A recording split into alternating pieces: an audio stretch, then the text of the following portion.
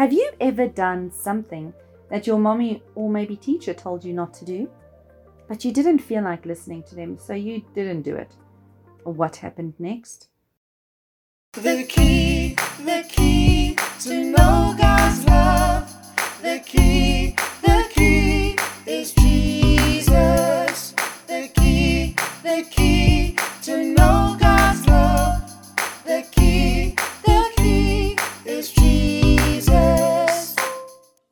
Hi friends, it's me Lali, and welcome to Doxadeo Kids Story Time, where you can be part of every Bible story.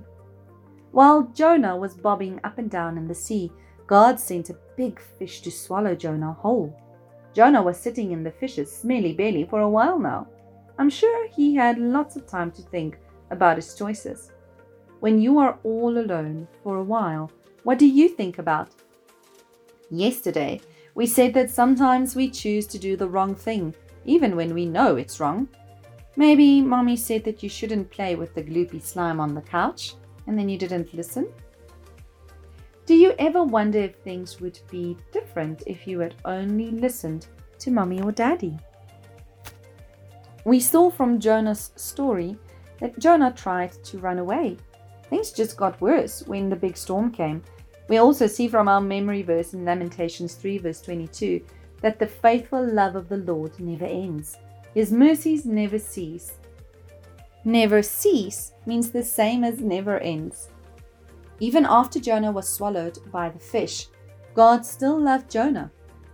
When Jonah was stuck and all alone in the smelly belly of the fish, he used his time to pray to God.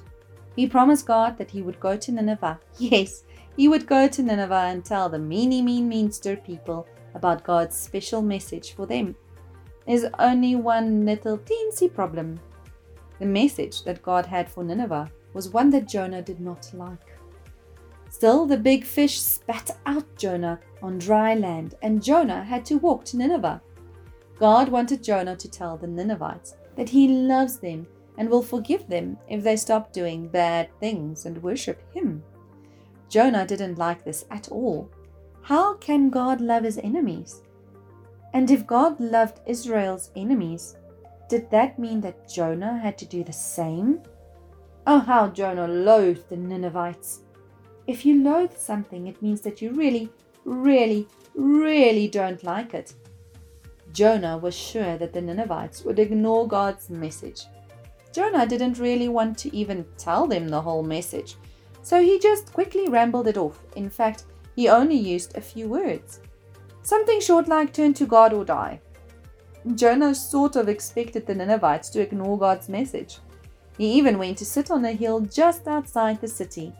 He was waiting for God to destroy the city and punish Nineveh. I'm sure Jonah thought to himself, "Oh wow, this is going to be spectacular." It is sometimes difficult to understand how God can love people who do wrong things. How can God love people who like to hurt others? We should always remember that God's love is true and He is wise. We can trust His plans for us are good. We should trust God.